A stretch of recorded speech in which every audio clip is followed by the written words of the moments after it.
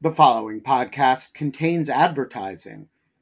To access an ad-free version of the Lawfare podcast, become a material supporter of Lawfare at patreon.com/lawfare. That's patreon.com/lawfare.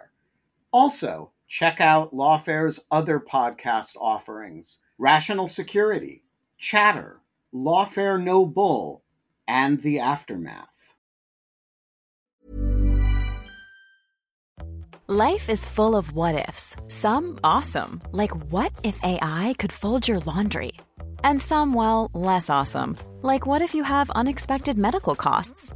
United Healthcare can help get you covered with Health Protector Guard fixed indemnity insurance plans. They supplement your primary plan to help you manage out-of-pocket costs. No deductibles, no enrollment periods, and especially no more what-ifs. Visit uh1.com to find the Health Protector Guard plan for you.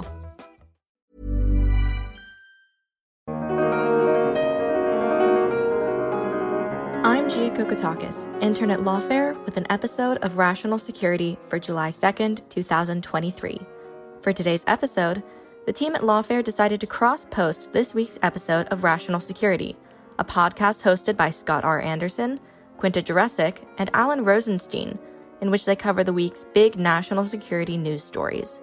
Today's episode is entitled The Mutiny in the Kitchen Edition. This week, Anderson, Jurecic, and Rosenstein sat down with Eric Carmela to discuss Yevgeny Prigozhin's mutiny in Russia and its abrupt end, the tragic sinking of a boat off the coast of Greece that killed hundreds of migrants, the Supreme Court's decision in Moore versus Harper, and more. This is Rational Security. I'm just curious, how many of you, if any of you, are what is called handy? Because I have to say, I am deeply not handy, which was fine when I lived in one of those soulless luxury apartment buildings with a maintenance portal. And now that I own a wonderful house with quote unquote character, which I think is just code word for 100-year-old termites. Nope, termites. We're going to keep that one. It's a cross between termites and Kermit. It's very cute termites. It's a problem. But, I don't know. If you just tighten stuff enough, it usually works. I now own not my first, but my second 100-plus-year-old residence. Not that I have them at the same time, but this is the second one I've owned sequentially. Scott is a slumlord. I'm an old-timey landlord. I've got a monocle. I've got a top hat. It's a whole thing. 19th century vibe I'm going for. I have become more handy. I have done the most dad of things, which is that I have built multiple pieces of furniture in my house, rivaled only by Benjamin Wittes, who manufactured most of the furniture in his house, as far as I can tell. When you say you made the furniture, you don't mean you assembled it with several IKEA supplied Allen wrenches. You actually I started with wood and I worked on from there. The middle stage is assembling IKEA furniture with your own Allen wrenches. Yeah, it is literally just one step more complicated. So it's really not that impressive. But yeah, I built a couple of some shelves. I built some end tables. I used to have a whole set of bookshelves and a desk I built out of some wood, scrap wood and shelving in my old place. But I did not make the transition to my new place. Do you take requests? Handy. I say I'm handy.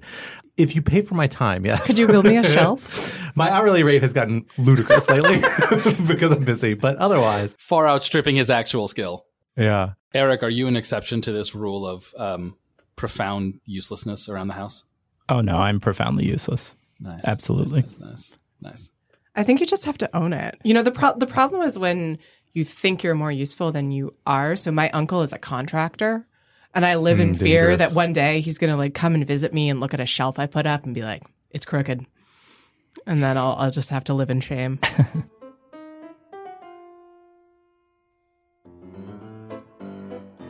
Hello, everyone, and welcome back to Rational Security. I am one of your co-hosts, Scott R. Anderson. Thrilled to be back here in the IRL studio with my other co-host, Quinta Jurecic. Hello. And in the virtual studio with my third co-host, Alan Rosenstein. Second co-host, third host. Hello. Demoted. Which is our brand. Usually you need to get to 7 before the counting problems start. This is just right at 2 and 3, man. I know, we're getting there. It's okay. It's late in the day. It's been a long day. But glad to have you, Alan. And we are thrilled to have a special guest with us this week, Lawfare contributing editor, a senior fellow at the Carnegie Endowment, just next door from us here at Brookings, Eric Carmela. Eric, thank you so much for joining us today. Hey, thanks for having me. We are really excited to have you in the building on what I think might be your Lawfare podcast debut. Am I remembering correctly? I did one with Ben on the Dan Blast. So you've gotten the full Lawfare treatment then? Yes. Dog shirts. Forget that guy. That's most of it, really, when you get down to it at that point. Dog shirts, mostly dog more shirt dog related. shirts. More dog shirts. It's really a one-man brand. Well, there are no dog shirts here. We're dressed like adults. But in spite of that, our conversation may go into some more adult and less adult domains. That sounds... Yeah, that makes it sound weird. It sounds weirder than I intended it to. Well, regardless, we're thrilled to have you here because we've had a couple things going on in the news this week, a few which are very much up your alley as someone who worked for a long time in Russian and Ukrainian affairs in the U.S. government in different capacities. And we're thrilled to have you here to talk about it in what we are calling the Mutiny in the Kitchen edition in honor of everyone's favorite chef, second favorite chef after the Swedish chef, of course, Yevgeny Prigozhin. But let me not get ahead of myself. Let me run through our topics and the top 3 topics we're going to talk about this week in this week's episode. Topic 1, going all Prigozhin.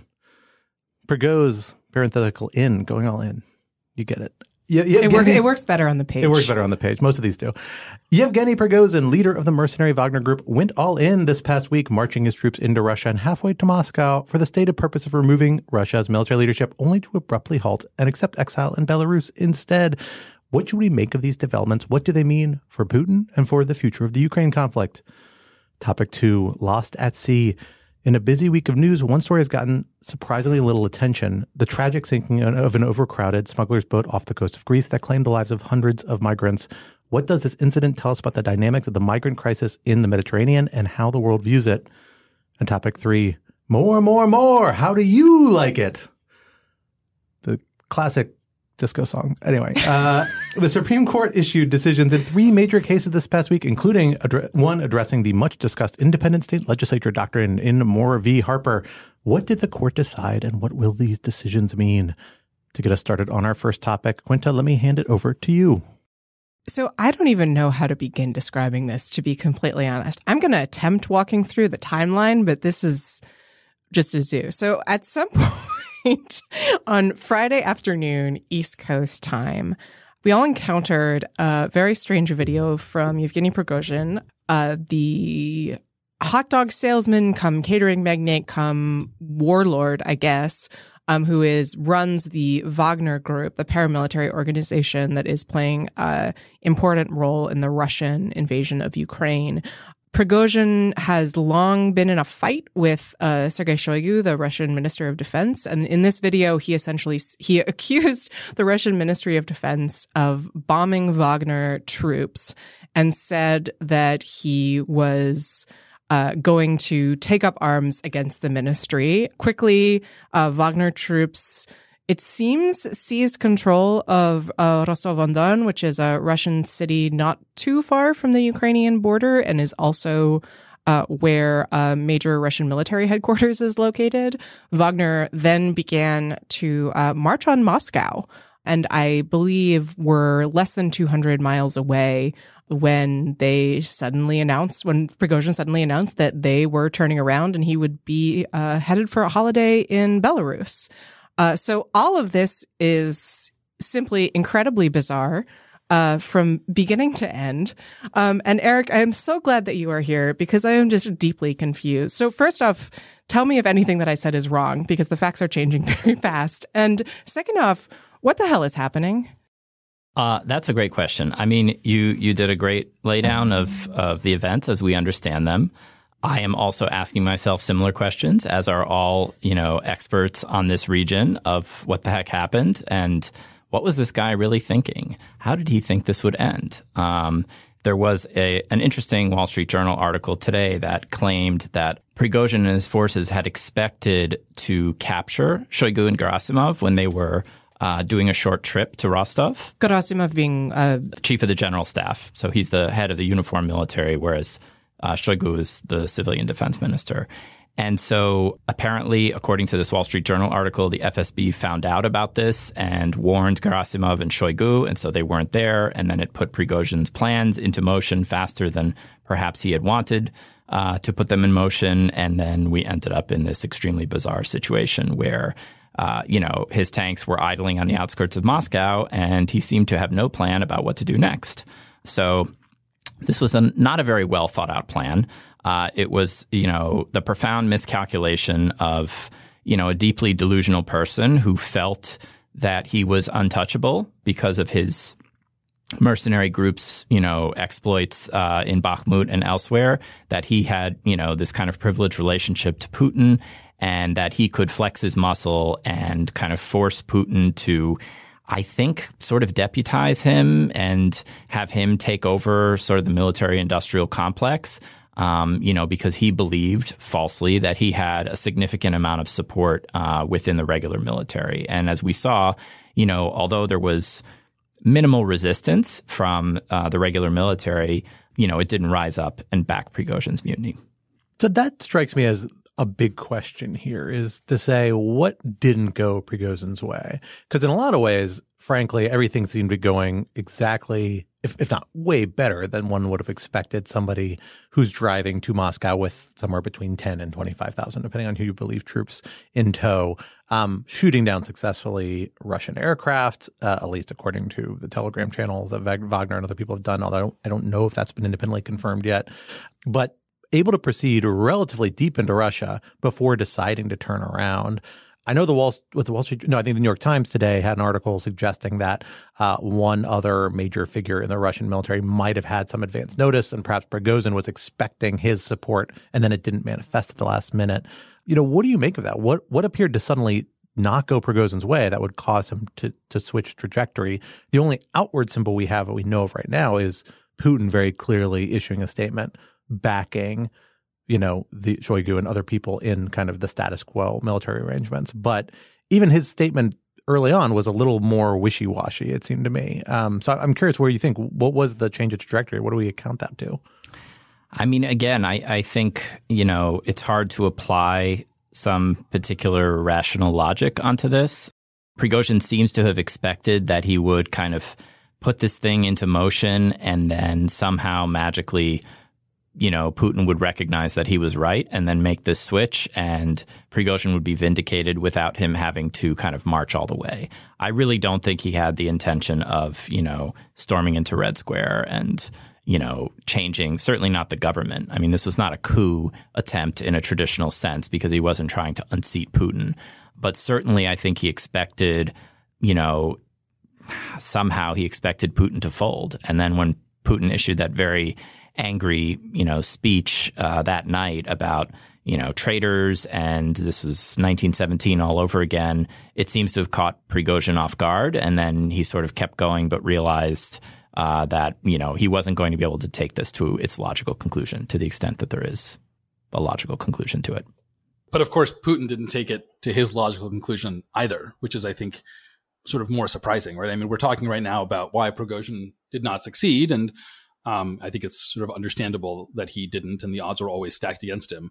What I find, I'm very curious to hear your thoughts about this, Eric, since you've studied the inner dynamics of the Russian government for a long time, is why Putin ultimately pulled his punch so dramatically in punishing Prigozhin. I mean, you don't, if you're an autocrat and you get out there and you talk about how this is the return of 1917 and the potential collapse of the Russian state and the rise of the Bolsheviks, you call this person a traitor, and then a few hours later you say, "Oh, no big deal. You can go to Minsk, and your soldiers who weren't part of this can join us, and the soldiers who were part of this, that's okay."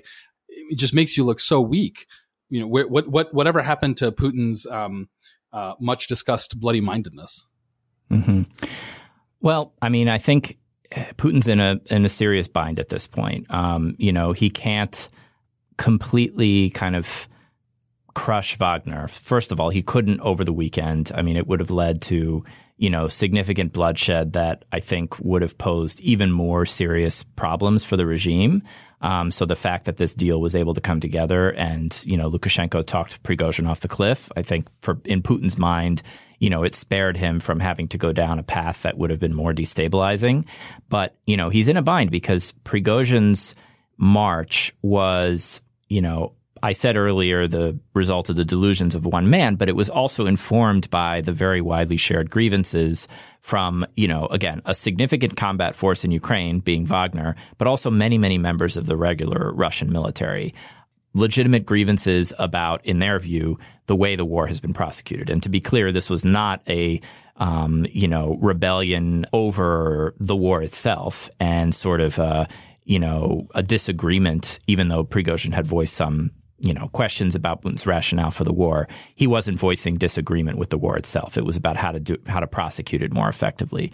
So I think Putin was in a bind in that he needs to sideline Prigozhin without kind of delegitimizing the grievances of all of these tens of thousands of fighters and try to kind of slowly, gradually get them more integrated into the defense ministry structure. So I think he's in a bit of a, balancing act over the next few weeks. We'll see under what circumstances Prigozhin reemerges in terms of, whether he still has access to all of his social media accounts and he can still lob these, flaming messages, into his forces to get them all riled up, or whether he's significantly silenced. And then we'll see what happens with this kind of integration of Wagner into the MOD and whether they actually do hand over their heavy equipment. I think, frankly, the punishment that Putin is going to levy against Prigozhin is going to be at some point in the future once they've dealt with getting the bulk of Wagner forces integrated, and then he can take care of Prigozhin as an individual.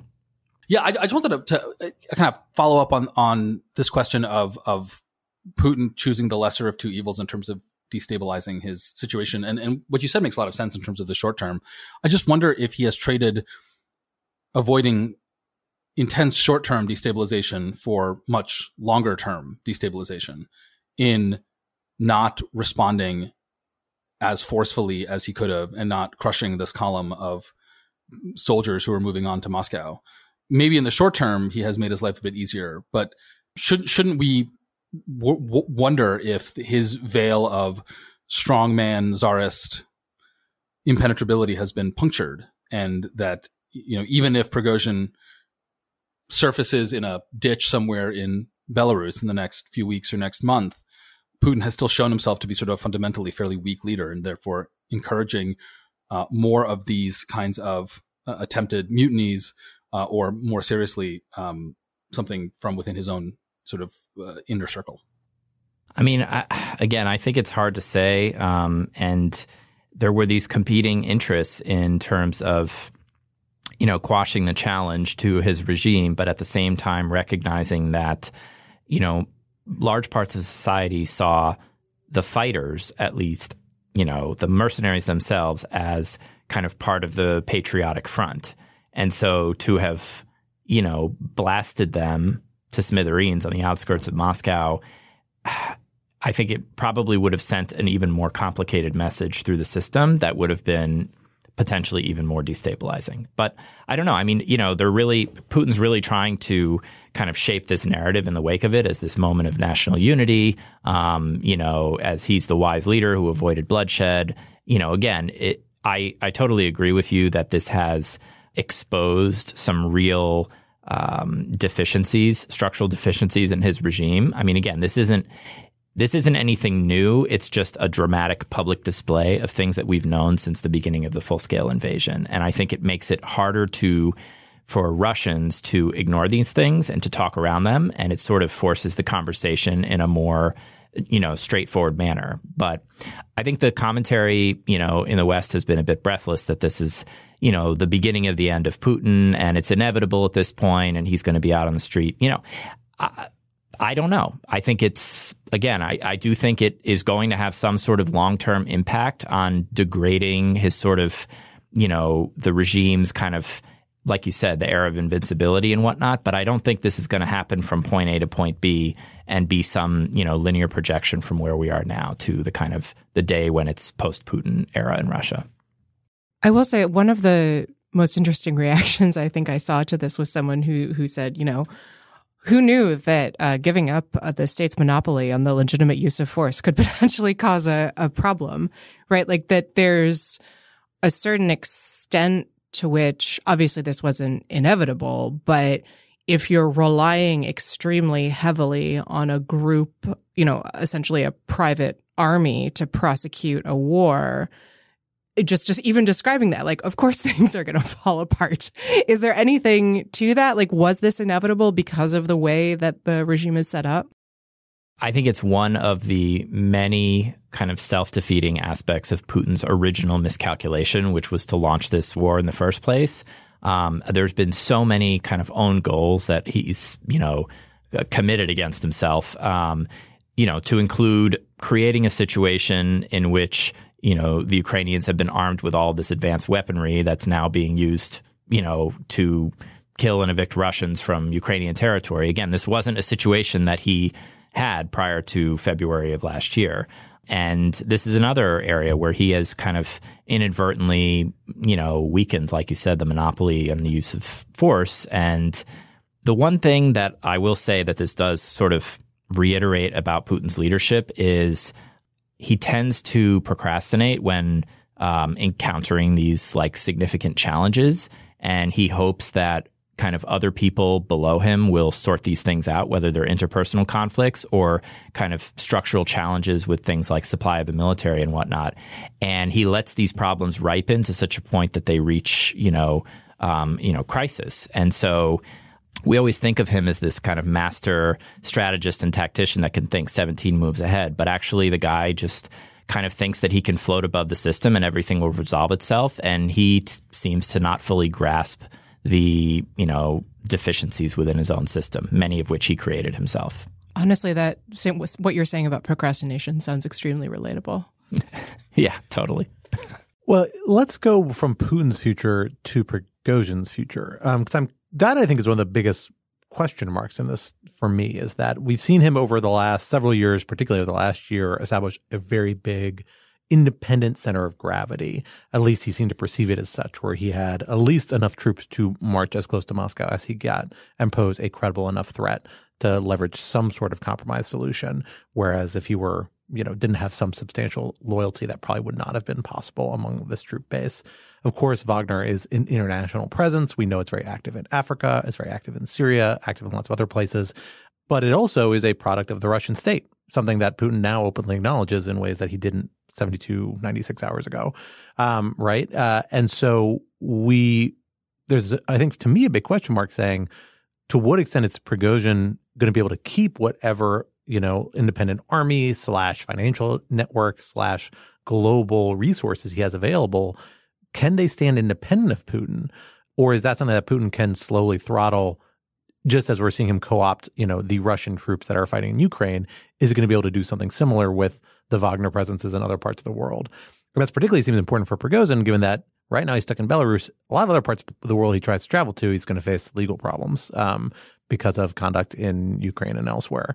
Not true everywhere. There's lots of places in Africa, lots of places in Central Eurasia where he could probably travel. They don't extradite. They're not going to extradite him. Wagner's very active. But a lot of parts of the world, he's going to be off limits. And if Putin is also angry at him, then that really limits how you're able to operate unless you have a lot of resources behind you. Do we know anything about those networks, or is that all a big black box for us in terms of how Wagner is structured and how independently it can exist of Putin?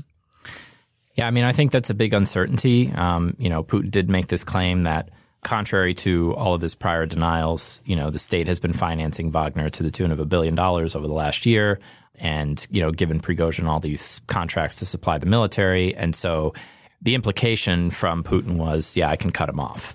I do think probably Prigozhin's time as sort of an independent actor of any political significance is mostly over. I think he could still be, a spoiler and a thorn in the side of the regime, but not nearly to the level that he has been. I do think there are questions about kind of individual units within Wagner and how they're going to perceive the takeover by the Ministry of Defense and other structures in the security services, which obviously they've resisted for a long time. But that's going to be a priority for the Kremlin because they don't want to, they need to co-opt these organizations. They don't want to lose, in particular, Wagner deployments and operations in Africa where, in many cases, that is kind of the Russian presence and, tool of the state that can be used to support, pro-Russian authoritarian regimes, to gain access to key minerals and so on and so forth. So, again, I think it's not going to be an easy endeavor by the Ministry of Defense to take over these structures, but it's going to be of a high priority in the coming weeks and months. So another question I had is what effect this is going to have on how Russia is prosecuting the war going forward. Ellen, I know you have some thoughts on this if you want to start, and then Eric, I definitely want to hear your thoughts as well. Yeah, I mean, it just seems to me that besides the immediate question of whether or not the Russian military will successfully be able to integrate the Wagner troops and continue to use them successfully in the war, the broader question is whether Putin will change how he is prosecuting the war in response to the internal political pressure and to to be frank, embarrassment that this aborted mutiny has caused. My understanding from sort of the political science literature is that a very standard playbook for authoritarians when they experience internal challenges is to try to externalize them, which is to say to take even more aggressive foreign policy actions so as to both distract from their own personal issues, but also to help rebuild their reputation for fearlessness, ruthlessness, and so on and so forth. And so my worry is that Putin might take even more bold, even more rash actions in Ukraine to show that he is still in command of the situation. I mean, even before Prigozhin began his march on Moscow, the Russians, and now it seems pretty clear, blew up the Kakhovka Dam, which is a really unprecedented act of brutality and savagery. After Prigozhin, my mind, paranoid as it is, just immediately goes to the use of tactical nuclear weapons or some other horrible escalation that I haven't even thought of. That's what I'm worried about. I'm curious, Eric, do you think I'm over rotating on this? I mean, I think it's a fair kind of assessment that, when Putin feels like things are not going well in Ukraine, the sort of follow-on is to brutalize the Ukrainians even more. So I think that's sort of a fair assessment going forward, and the Ukrainians understand that. But, any kind of specific escalation scenarios when we're talking about Zaporizhzhia nuclear power plant or the use of tactical nuclear weapons, I still don't think, we're there in the sense that this is such a moment of regime instability and vulnerability that he would go to that length, given that it would have probably catastrophic ramifications for the Russian side too. Again, I don't know. This is still my sort of Western logic and trying to, understand where his head is. There's been this series of really sort of outrageous articles by Russian academics who were once respected in the West and now have, totally lost the plot, where they've been arguing for a preemptive Russian nuclear strike on Europe, thinking that, the United States would not respond if Russia nuked Poznan. And, we need to reinstill fear in the West because the West has lost its fear of our nuclear, arsenal and all this, so on and so forth. One interesting thing, if there were to be a silver lining in that very, very horrifying message is, one of these academics, Sergei Karaganov, said, that the use of a nuclear weapon in Ukraine, of course, should be totally ruled out because that would be completely self-defeating since this is our territory and why would we nuke ourselves? So again, if there were to be some sort of upside of that, it does seem like, the Russian chattering class understands that there would be significant negative ramifications for Russia itself were it to use a nuclear weapon anywhere in Ukraine, certainly close to the troops. That's quite a logic pretzel. Yeah. Yeah. There's a lot of logic pretzels there. So the last question, well, maybe not the last question. Last question I have, but one topic we should touch on before we break for this topic is what this means for the more on the ground near-term consequences in Ukraine for the counteroffensive that's ongoing. We know Wagner has played a pretty central role in a lot of operations on the ground, but had withdrawn earlier this month, end of last month. Particularly played a really central role in, although perhaps somewhat exaggerated deliberately by Wagner itself, in seizing Bakhmut or, reclaiming Bakhmut for Russian forces, and then quickly withdrew after that, claiming we seized Bakhmut, something other Russian troops couldn't do. And there's lots of reporting about Ukrainian military being happy to see Wagner leave because they were more comfortable dealing with Russian conventional military than Wagner. Although, again, anecdotal, so who knows exactly what the actual perspective is. It seems like a lot of the Wagner forces may not be available, at least in the near term, to do the sort of thing they've been doing. Certainly the recruiting network, the network that's been operationalizing it, as you noted, is going to be under strain for the next several months as it's the subject of this tug of war between Prigozhin and the Russian elements probably likely to co-opt it. Do we expect this to have an impact on the ground in Ukraine in terms of the counteroffensive? Like, is this a moment that Ukrainians can seize on to push harder or to have a higher caliber or higher likelihood of success in these military operations, or is it all kind of come out in the wash? Again, I would say it's a little too early to assess how it's going to play out on the battlefield, but it does seem like this is going to have some impact on Russia's offensive potential. Again, at the moment when they, in the future revert to some sort of offensive action. Right now, they're primarily in defense mode, and they've got a lot of things working to their advantage. I mean, they spent the better part of the last year building, layered fortifications that are proving, very difficult for the Ukrainians to penetrate, and the Ukrainians understand that.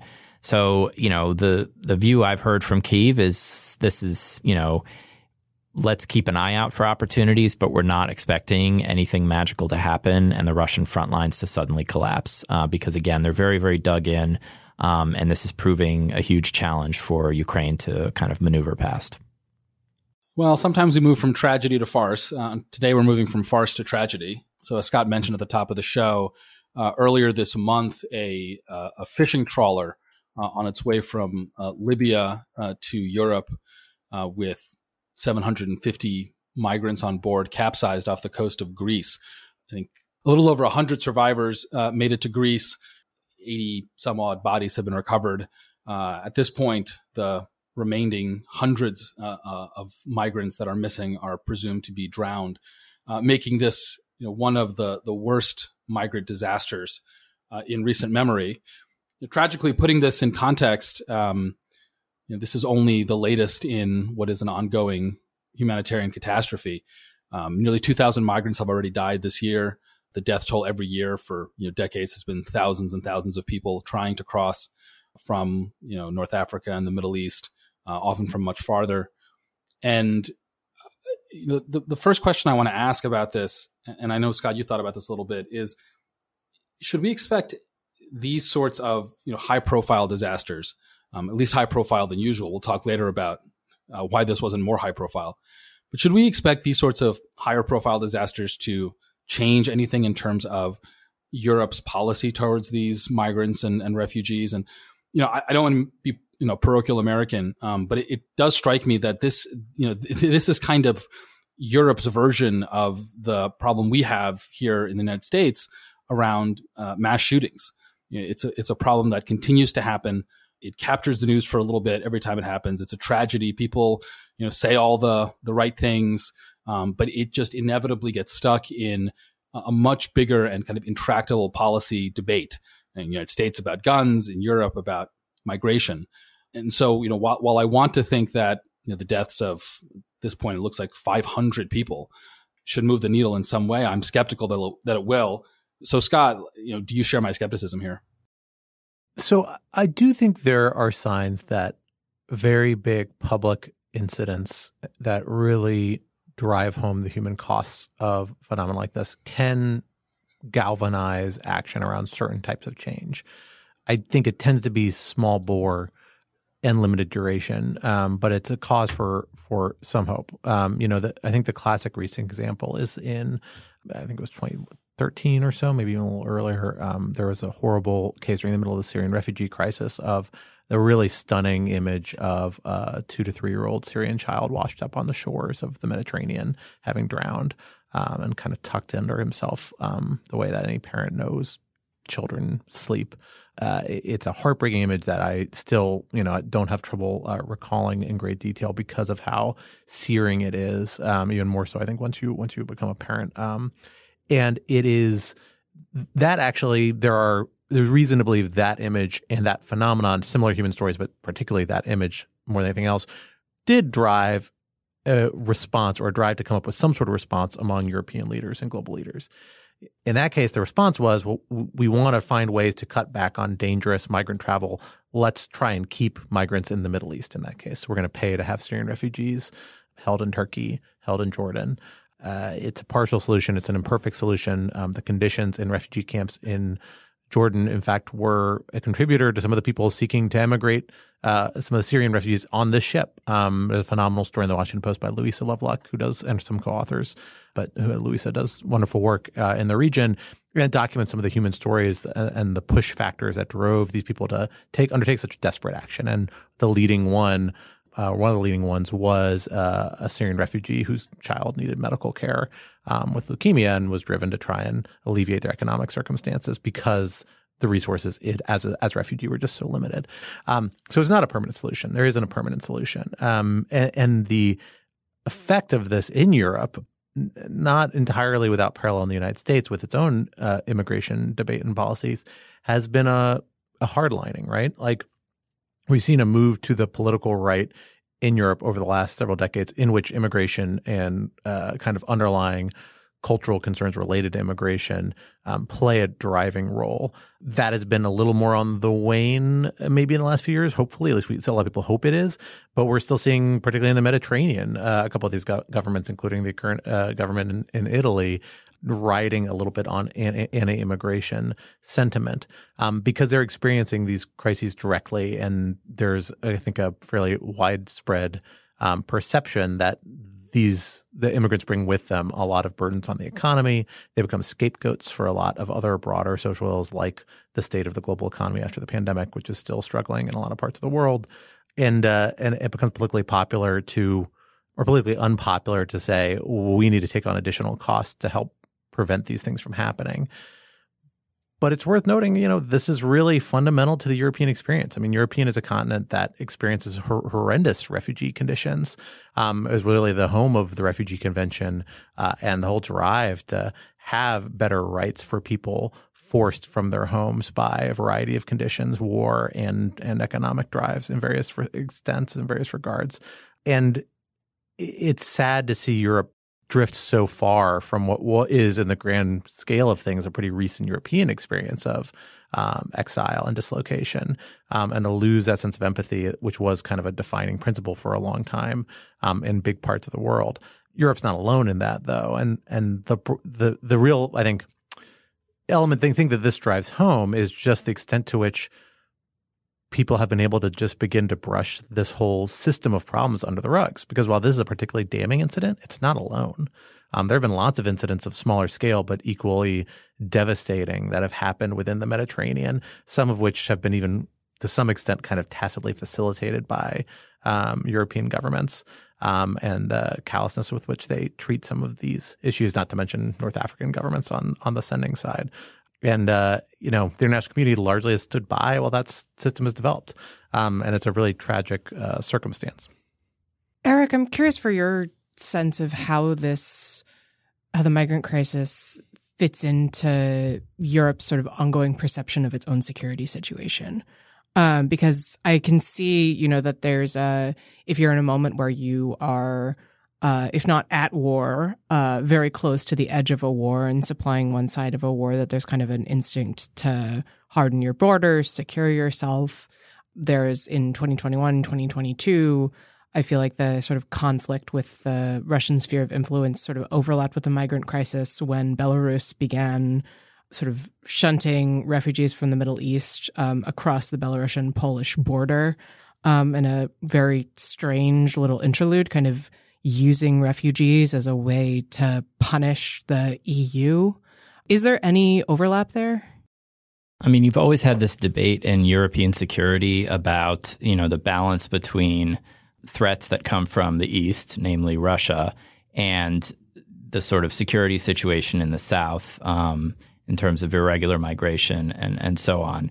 And, for a while there was certainly in the kind of early years of the war in Syria, the civil war in Libya, so on, there was a lot of push by the Southern European countries to have these issues come, more at the forefront. And, of course, there were a lot of internal debates within the EU and within NATO about how to deal with this, with certain kind of more frontline governments wanting to take a harder line position, and then countries like Germany saying, we need to kind of open up our borders. And that sort of led to Merkel's famous, pronouncement that, we can do this and let, 1 million Syrian refugees come into Germany.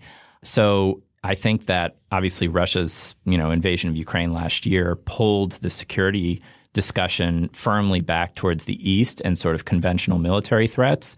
But this kind of event, crystallizing event, like Scott was saying, it has the potential to, again, bring this debate back that hasn't really been kind of at the top of the European agenda over the past year and a half about how do we balance between, the resources that we focus on, defense and deterrence in the East against what we do in the South. And again, the challenge is conventional military threat of Russia. There's pretty unanimous agreement on sort of diagnosing that problem and coming up with solutions. But in this case, it's highly polarizing. And you have a variety of governments in Europe of different, on different parts of the political spectrum, including some, kind of extreme right governments that really want to take, sort of an inhumane approach towards irregular migration. And that's the huge tension that certainly the EU kind of never really figured out how to resolve. Planning for your next trip? Elevate your travel style with Quince. Quince has all the jet-setting essentials you'll want for your next getaway, like European linen, premium luggage options, buttery soft Italian leather bags, and so much more. And is all priced at 50 to 80% less than similar brands. Plus, Quince only works with factories that use safe and ethical manufacturing practices. Pack your bags with high-quality essentials you'll be wearing for vacations to come with Quince. Go to quince.com/pack for free shipping and 365-day returns. Cool fact, a crocodile can't stick out its tongue. Also, you can get health insurance for a month or just under a year in some states. United Healthcare short-term insurance plans, underwritten by Golden Rule Insurance Company, offer flexible, budget-friendly coverage for you. Learn more at uh1.com. Hey, Lawfare listeners, Ben Wittes here. Want to tell you about the first time I got a report from the folks at Delete Me.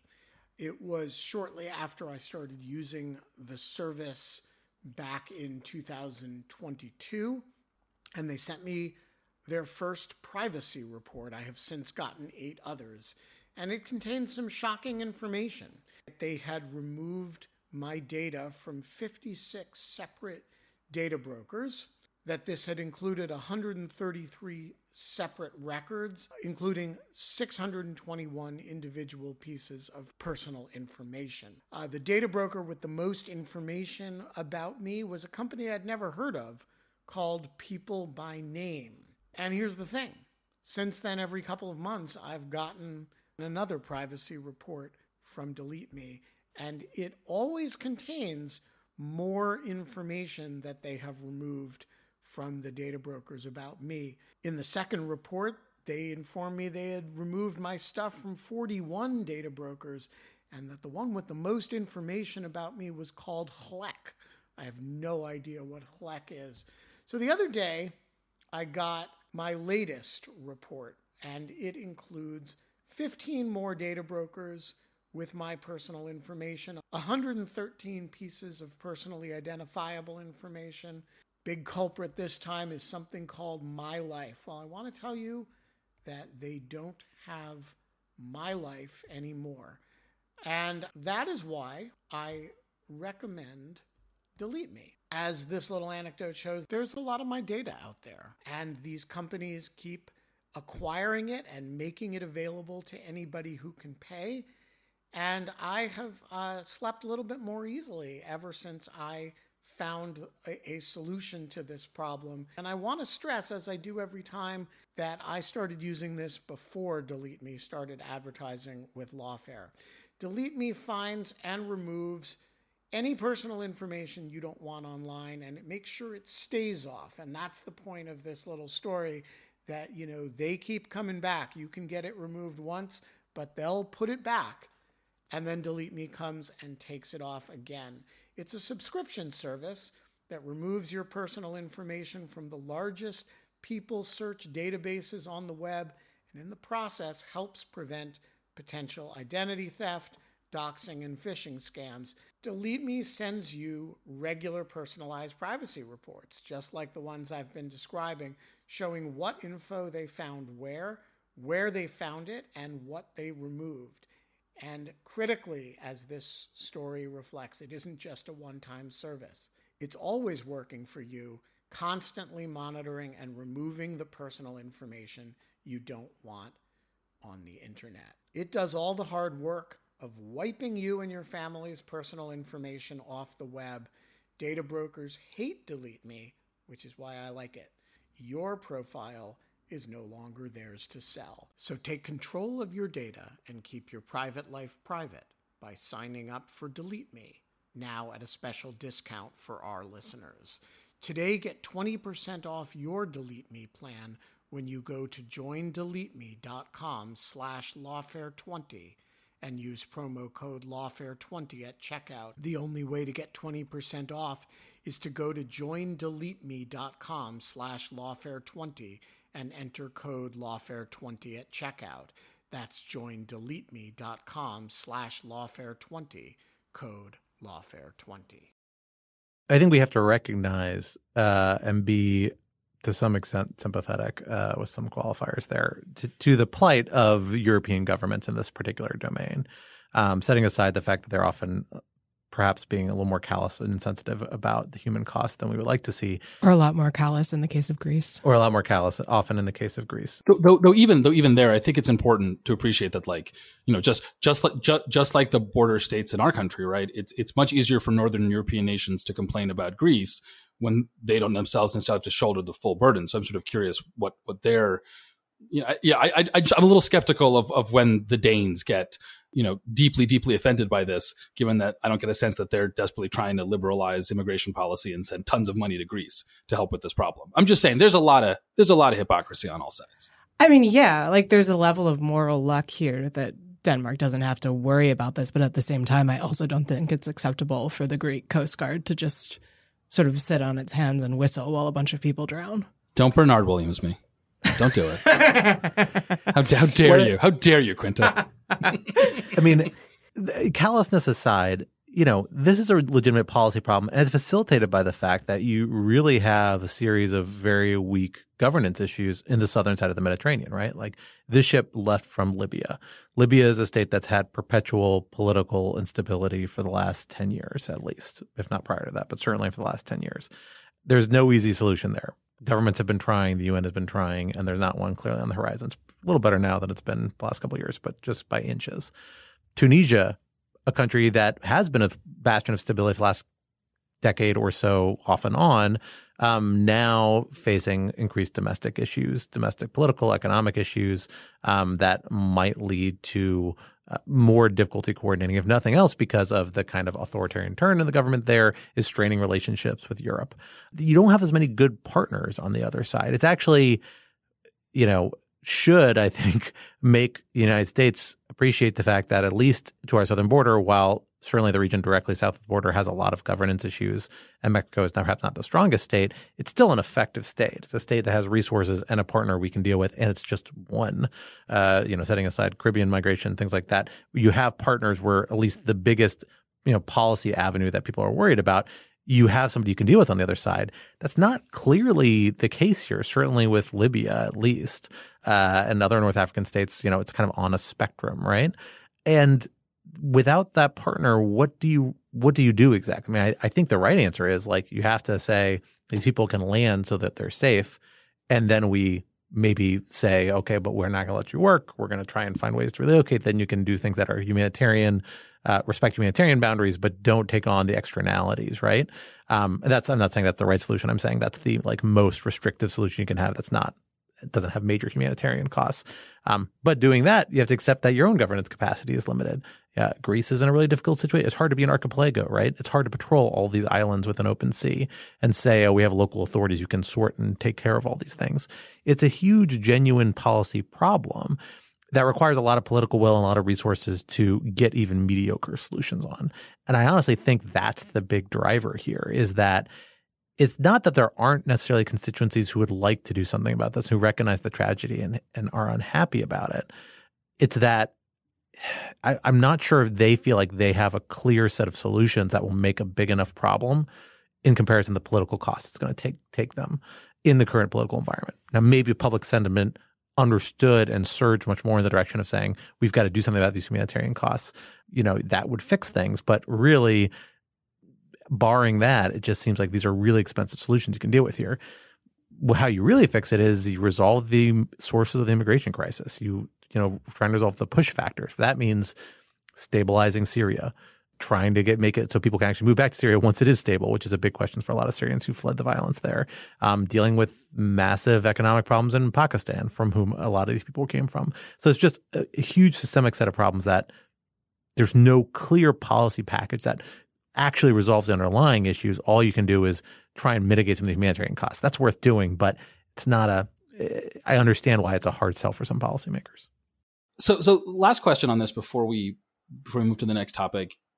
One thing that's been remarked upon quite a bit in the last few days is just the contrast between the level of coverage that this disaster received, which, while non-zero, was not enormous. I mean, when you have 500 dead bodies floating in the Mediterranean, I mean, I don't mean to be morbid, but that's what we're looking at.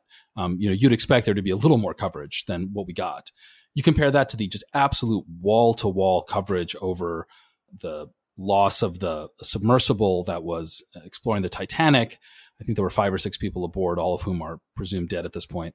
The contrast is quite stark. I do want to just preface this by saying the loss of the Titanic submersible is a tragedy, and it's a horrible thing that those people died. And for all of the ghoulish whack jobs on Twitter who are cackling about, I don't know, rich people drowning, those are people too, and the whole thing is just, that's disgusting.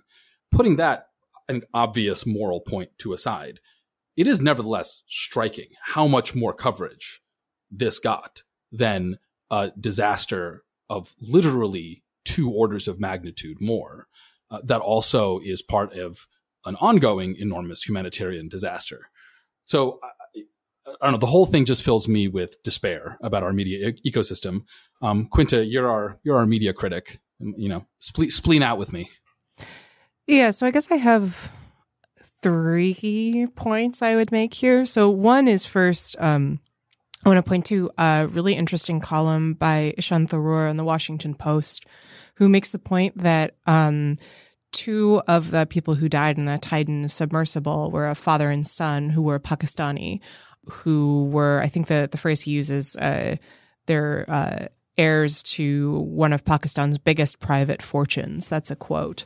And apparently there's been a lot of discussion within Pakistan and on Pakistani social media about what the contrast between, these billionaires and then the hundreds of desperate Pakistanis who drowned trying to reach Greece says about the state of that country's economy, social inequality, political problems. So I think that to me is actually a more interesting comparison and way of moving those 2 things together than saying, these are both situations where people died on boats, for lack of a better way of phrasing it. And I think that I will leave that to be discussed by people who know a lot more about the situation in Pakistan than I do, having not read up on it. But I thought that Ishan's piece was interesting and thought-provoking in ways that a lot of the sort of posts about, why don't you care about migrants drowning were not. The second point I would make is that I don't think it's hugely surprising that people were interested in the submersible. People like stories about boat disasters. When I was a kid, I was really obsessed with Ernest Shackleton and his misadventures in the Antarctic. Explains so much about you. Hey, man, they all survived. People like stories about Arctic disasters. People like stories about things that go wrong on boats. You may have heard of a little novel called Moby Dick. That is not particularly surprising to me. Also, people are obsessed with Titanic. So I don't think that it's necessarily like something deeply wrong about the media environment or, the human psyche these days that people were interested in what was going on with the submersible. I think that maybe people just like stories about stuff going wrong on boats. And the third point on the sort of question of the media environment is that, look, like if you booted up the Washington Post or the New York Times, there was coverage everywhere about the Titan submersible. Like, yes, that is completely true. You know why? Because people clicked on it. Like you could see there was a little bit of coverage and then there started being more and more coverage. And then it was absolutely everywhere. I think at one point I was reading an article in the Washington Post possibly about Titan because I'm part of the problem. And like 5 out of the top 10 most read articles in the sidebar were all about the submersible. And I think what's important to keep in mind is that there is not like some giant untapped market of people who are desperate to read about migrant deaths in the Mediterranean. And that sucks, right? Like that is bad. There's a reason why a lot of that reporting is often done from nonprofit organizations. It's funded through grants. It's, you know, really backbreaking work that does not get a huge social media boost because it's not something that people, you know, will go viral and that people will click on. And that, I think, is maybe cause for a little self-reflection with all of us about the nature of the media business and how it's important, I would argue, to have outlets and the sort of bandwidth for that kind of reporting that is sort of socially valuable but doesn't immediately generate a payoff for the outlet in the same way that the 500th story about, you know, the submersible's bad construction or what the Navy found or didn't find would be. I also, as a counterfactual, I've been asking myself is I wonder how the submarine story would have been handled, frankly, if they had revealed from the outset that they believe the sub had imploded and they died. And it hadn't been framed as a multi-day search for people who there was still some hope might have been alive. I actually kind of think the dynamics are a little different. And a lot of the follow-on wash of pieces about the submarine and things like that are the kind of ripple that follows when you have a huge human pull where people got invested in the story and now it's in their minds and they want to wrap up parts of it. But I kind of suspect if it had imploded early on, it wouldn't have gotten nearly the media attention. That doesn't justify anything one way or the other. But I do think it is there are actually different stories in that regard. Maybe they shouldn't be, but I that's just a different sort of media factor that is. Yeah, that's a good point. Plays in. But at the same time, I can understand why the Navy didn't want to say right away, they're dead in case it turns out that they were alive. Their job is not to shape the media narrative around these things. Right. But yeah. Well, speaking of ripple effects, we had a couple of big events take place at the Supreme Court this week. As we near the end of this term and the end of the decisions coming out of this term, I should say, we're down to under 10 as of the time of our recording now, if I believe, maybe even under, I think just like 4 or 5, 6 left, because we got 3 dropped just a few days ago. Each of them warrants some attention and warrants a little bit of discussion, but one is something that has gotten a ton of bandwidth in the media sphere, and that's Moore v. Harper, a case coming out of North Carolina that advanced a theory called the independent state legislator doctrine that we have discussed here on the podcast before, that essentially would have supercharged state legislatures' ability to regulate state election rules, or how states regulate federal elections, I should say, to the point that they would have been arguably, at least by the arguments being put forward by certain parties in this matter, not subject to judicial review or the same sort of judicial review one would normally expect by state courts. A lot of people thought this case was going to be rendered moot because the North Carolina Supreme Court actually flipped its position on this matter more or less since it was granted. Certainly there appeared to have been grounds by which the Supreme Court could have said, oh, this is moot, we're not going to deal with this. But that's not what they did. They decided to go ahead and, in fact, reach a decision that came out a little harder on independent state legislature doctrine than certainly a lot of people feared going into this matter, which has caused panic in various corners really since the court granted cert last year. So, Quinta, you wrote a useful piece on this in The Atlantic that kind of tied together a lot of threads in the reaction to this opinion. Tell us what you make of it and what we should be making of what this opinion means, kind of the future of this doctrine and the legal questions it raises. So, right. So as you say, Scott, I think there was a lot of anxiety around what the court would do here.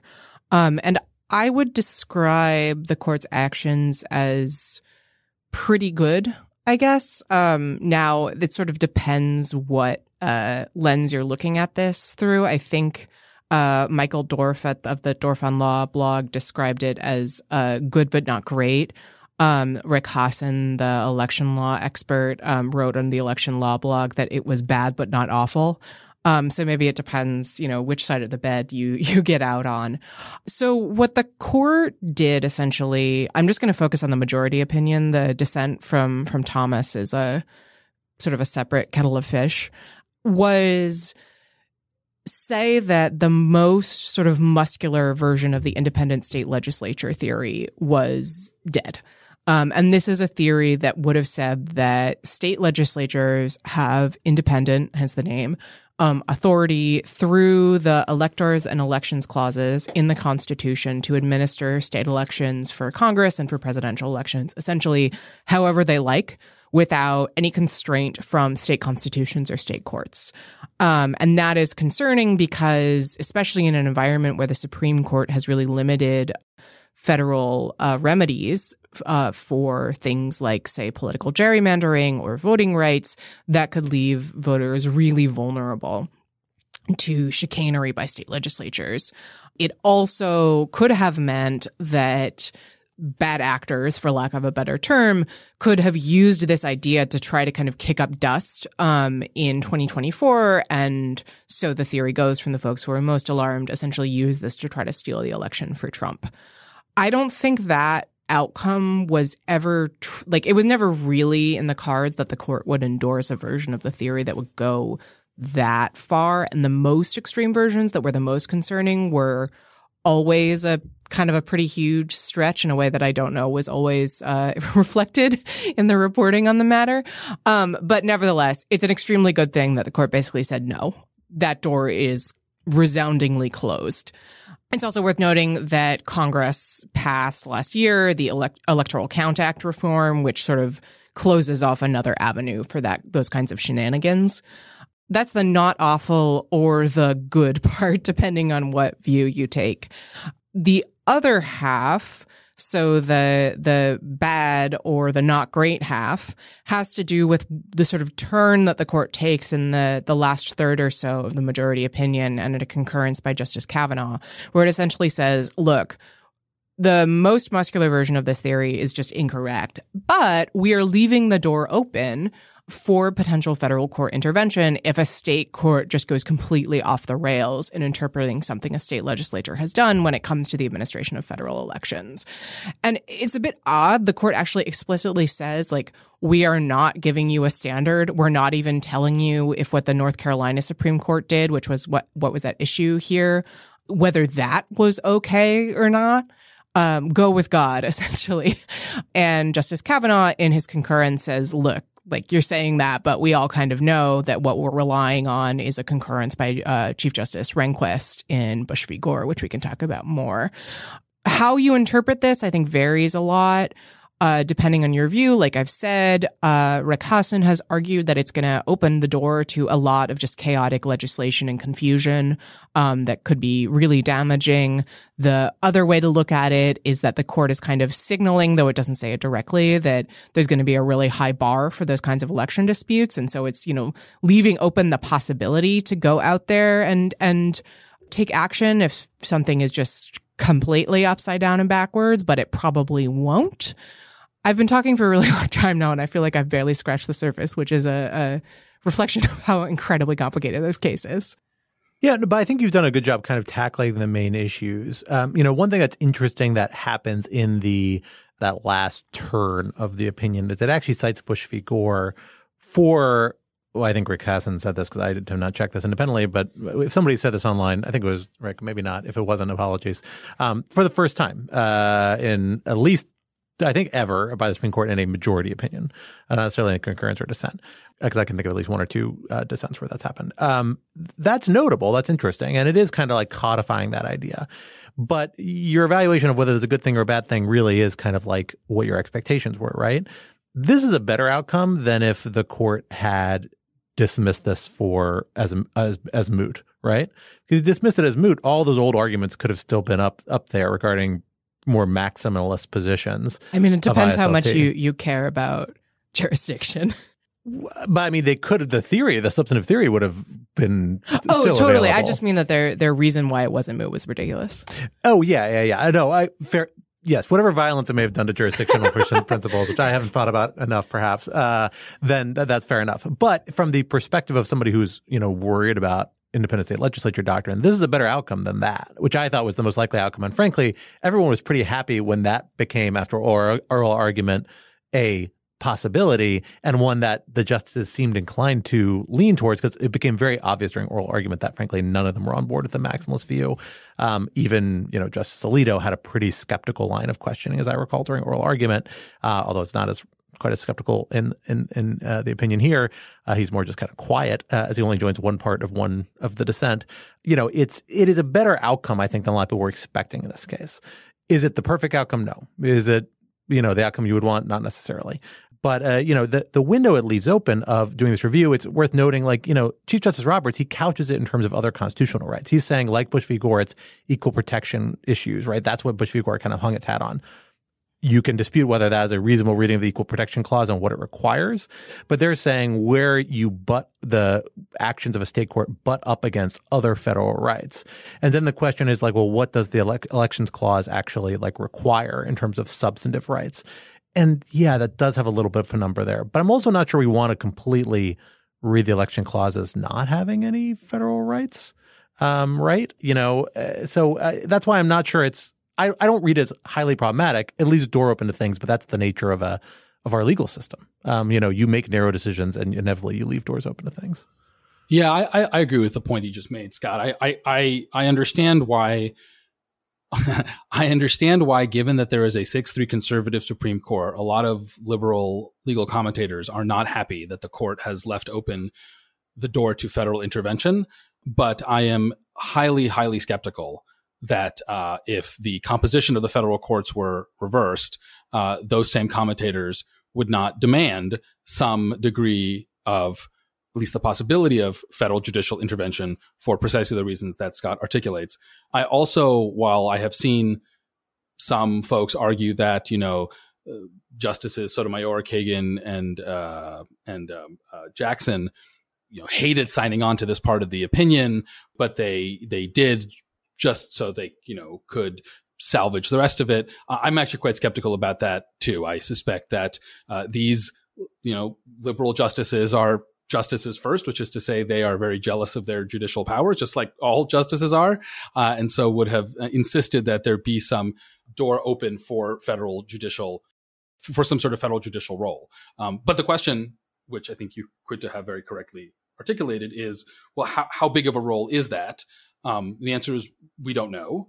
My sense is that it will be interpreted more along the, hey, federal courts, if you really feel like you need to, maybe there's an avenue here, but this is not an invitation for you to just mess around with state court judgments because you think they were not perfectly done. Then it is an invitation to do so. But you're right, we will have to see, which is always the case with hard to apply legal standards. The one thing I will say I think this court does, which is interesting and is a consistent trend with the Roberts court, is that it clearly is not shy about the court maintaining a substantive role, and it's still leaving a lot of authority in the court's pocket. It's not a non-interventionist court. It's not a court that's trying to say, as the kind of idealized, Justice Scalia model would say, oh, we are removing ourselves and shoving as much as we can back on the political branches and other institutions of government because we're unelected, and so we're supposed to minimize our role. It's clear that Roberts and others here, Justice Kavanaugh, I think, are particularly interesting, particularly with some of his rulings on standing and a couple other rulings said, they're very comfortable saying, no, we think this has to be decided, the substantive area of law has to be interpreted by us, and we're going to provide some guidance, but we're going to leave it to lower courts to develop it, and we're going to handle it later. And inevitably, there's going to be still a major judicial role in this issue set. They're self-aggrandizing. They're empowering themselves. I don't necessarily love that, but I also think it's maybe interesting corrective after what I tend to be very skeptical of the Scalia-esque idea that the courts can play a very minimalist role or should try to. I often think that's a guise for a more substantive agenda that's being kind of underwritten. At least here, they're kind of embracing the fact that, no, courts still do have this role. We're not going to try and pretend otherwise, even among the conservative justices on the court. That's kind of notable. It's not, I don't think, the direction we would have thought people were going in when people were agitating for a more conservative, non-interventionist court 20 years ago. This isn't the sort of court they thought they were going to get. But it's the one we've got, and it's with legal figures who grew up in that movement and are here and yet are not embracing that sort of perspective. Now, of course, that was not the only Supreme Court decision that came down this day. Alan, tell us a little bit about Counterman. Yeah, so Counterman versus Colorado is a case about the First Amendment. It's not directly a case about lawfare matters, but it does have some interesting resonances and potential implications with the January 6th investigation, which I'll get to in a little bit. The main question in Counterman was, what does it mean for something to be a, quote, true threat and therefore unprotected by the First Amendment? So the First Amendment does not apply to certain categories of speech. One of those categories is true threats of violence. So if I say, I'm going to punch you in the nose, Scott, that statement, whether I punch you in the nose or not, that statement by itself is not protected by the First Amendment. And so the government is free to punish me for threatening you in this way. The question is, how explicit do I have to be with this violent threat for the government to punish me? If I say, Scott, I'm so mad at you, I'm mad at you enough to punch someone in the nose, and I look at you and I glare. The question is, is something like that a true threat? And the answer is basically no. It's threatening, obviously, but it's probably not a true threat. It's not quite explicit enough. But there are all these questions about what counts as a true threat. And so in this case, in Counterman, the question is whether or not the defendant's set of harassing and violent-ish social media posts about a local musician rose to that level.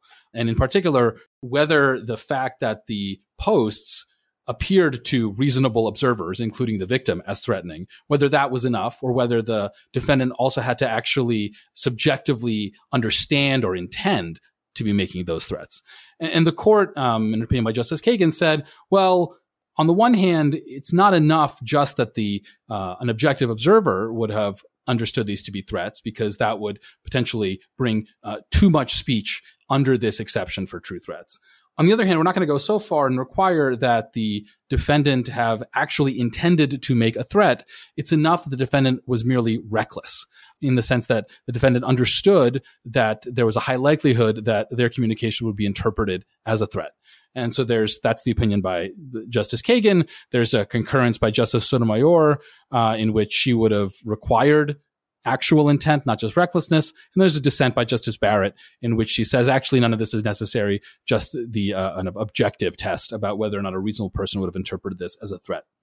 Now, the reason that this is relevant for lawfare purposes is that in the course of these three opinions, each of them, interestingly, goes out of its way to contrast the true threats exception to the First Amendment with the incitement exception to the First Amendment. This is the famous Brandenburg test, in which speech that is intended to and will lead to imminent likely violence or lawlessness, that speech is also unprotected by the First Amendment.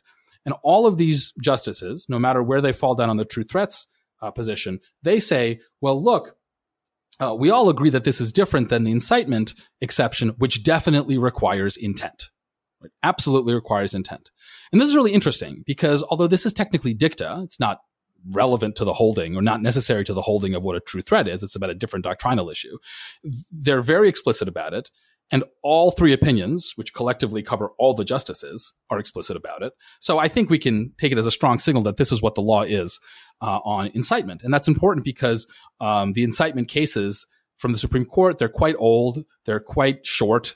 Two of them are per curiams. They don't actually tell us a ton. And this has profound bearing or potentially profound bearing on the investigation into January 6th. And in particular, the investigation that I assume the special counsel is at least considering about whether or not Donald Trump is guilty of incitement, of inciting the riot, incitement to insurrection. by getting on stage and telling his supporters at the Stop the Steal speech to, quote, fight like hell, and then doing other things like ordering the magnetometers to be removed. And the reason I think this is important is because the Supreme Court has clarified what at least I took to be still kind of an open question until the opinion came out, which was, for incitement, is recklessness, and especially kind of extreme recklessness, is that sufficient? Or do you actually need to establish intent? And I think after Counterman, there's no question. You have to establish intent. And that does make it, I think, at least on some margin, harder to bring a case against Donald Trump for January 6th, specifically for incitement. Because now it's not enough for the government to establish that Trump understood the risk of violence and therefore was at the very least reckless. Now they have to prove that Trump specifically wanted the crowd to go and attack the Capitol. And although they might still be able to prove that, to be clear, that's always harder to do in the absence of smoking gun evidence, like Trump turning to Cassidy Hutchinson and saying, I'm really hoping they go attack the Capitol. Which, to be clear, we do not have. Which we do not have. And probably won't get, though, who knows. And so, I wrote a piece about this for Lawfare, which we'll link to. Again, I'm not trying to claim that this is, one way or another dispositive of whether or not Jack Smith is going to bring an incitement prosecution against Trump. But I do think it does make it at least somewhat less likely that this will happen. And I think it's also just interesting that the Supreme Court was so explicit about this. I'm not implying that they were like consciously back channeling to Jack Smith and trying to, tell him, hey, if you bring an incitement prosecution, this is what we expect. But just this level of everyone talking about the same unnecessary dicta so explicitly in an opinion does make me wonder if in the back of their minds, the justices are people like the rest of us. They read the papers too. Do they want to use this as an opportunity just to clarify, incitement's an interesting, important issue in contemporary legal life, and maybe it's worth us just throwing out some stuff there, just in case anyone's listening, just so that there are no questions about what it is that the First Amendment requires. Well, folks, we are out of time for this week's episode, but this would not be Rational Security if we did not leave you with some object lessons to ponder over in the week to come. I am going to take the prerogative of doing our first object lesson because I have a very big announcement, which should be of interest to all Lawfare listeners and others who read or follow Lawfare in any regards, of which, of course, Rational Security is a product. We have a brand new website and a brand new domain name to go with it. So you can still go to the same old lawfareblog.com. That is going to redirect you to our new website. But our new website is lawfaremedia.org, a name that reflects what we like to think we have become, which is decidedly not a blog anymore, but really a platform for written content, audio content, visual content. We're experimenting with a little bit, still kind of work in progress there, in a variety of regards. Once we get rid of those dog shirts, will help a lot. But it is a phenomenal new product. It's been a long time in coming, something we've worked on a ton. Lots of new functionality, lots of new flexibility. We're still ironing out the kinks. We're still perfecting exactly how we want it to look and work. But we wanted to get it out there in the public to get feedback and to let people benefit from some of the stuff we've already implemented. And this is actually really just the beginning. We have lots of exciting new functionality coming down the pike. So visit lawfaremedia.org, see our new website, read all about it, try our new search engine, try printing something in PDF format. It actually looks good and is legible, unlike previously, and it has the author's names and bios in there. It's got lots of cool functions, and again, more and more to come in the weeks and months to come. And perhaps most importantly, you can listen to Rational Security from the website now, although, keep subscribing wherever you subscribe because we want those subscribers. Listeners, I also just want to shout out Scott because Scott did such a huge amount of work internally in shepherding us through this more than year-long process to get a new website. And I'm just curious, Scott, how many months, how much therapy do you think it'll take for you to process the trauma that you experienced dealing with there was this? A stage in life where I thought I actually might go into computer engineering and doing web design way and back now you're glad in the you aughts didn't. when that was a cool high-tech thing to do. And I'm so glad I didn't, to say at the very least. One other thing I will mention before I hand off the baton is that we also are getting a new Twitter handle, which I think will be up and running. You should still be able to reach us at all the same old places, but we will just be at Lawfare moving forward, not at Lawfare Blog, as we ditch the blog from our name. So look for us on Twitter at Lawfare and at the various other social media platforms that we now inhabit as Twitter slowly gives in to the inevitable. Alan, what do you have for us this week? So I have a great book, but I want to say, we have grown up. We are no longer a blog, but I just want to say we're going to keep some of that blog energy. I mean, I think that is part of our charm, just the we're not slight lack of professionalism. At least Ratsack. How about this? How about all that blog energy? We'll just move channel it to into rational Ratsack. security. I can live with that. So My Object Lesson is a fabulous book that I am halfway through, but my wife has also read, and she assures me that I can recommend it with a clear conscience because as good as it is now, it gets even better. It's called The Mountain in the Sea by Ray Naylor. I think that's how it's pronounced. I was bummed to discover that it is apparently the New York Times' Book of the Week selection, which, I just want to say I discovered it first. It is about octopuses that can communicate in the future. I don't think I need to say anything more. It's just amazing. It's about talking octopuses. Yeah. I'm pretty excited about this. Yeah, you should read it. It's really good. Quinta, what do you have for us this week? Well, I'm now Googling that book, which sounds super interesting.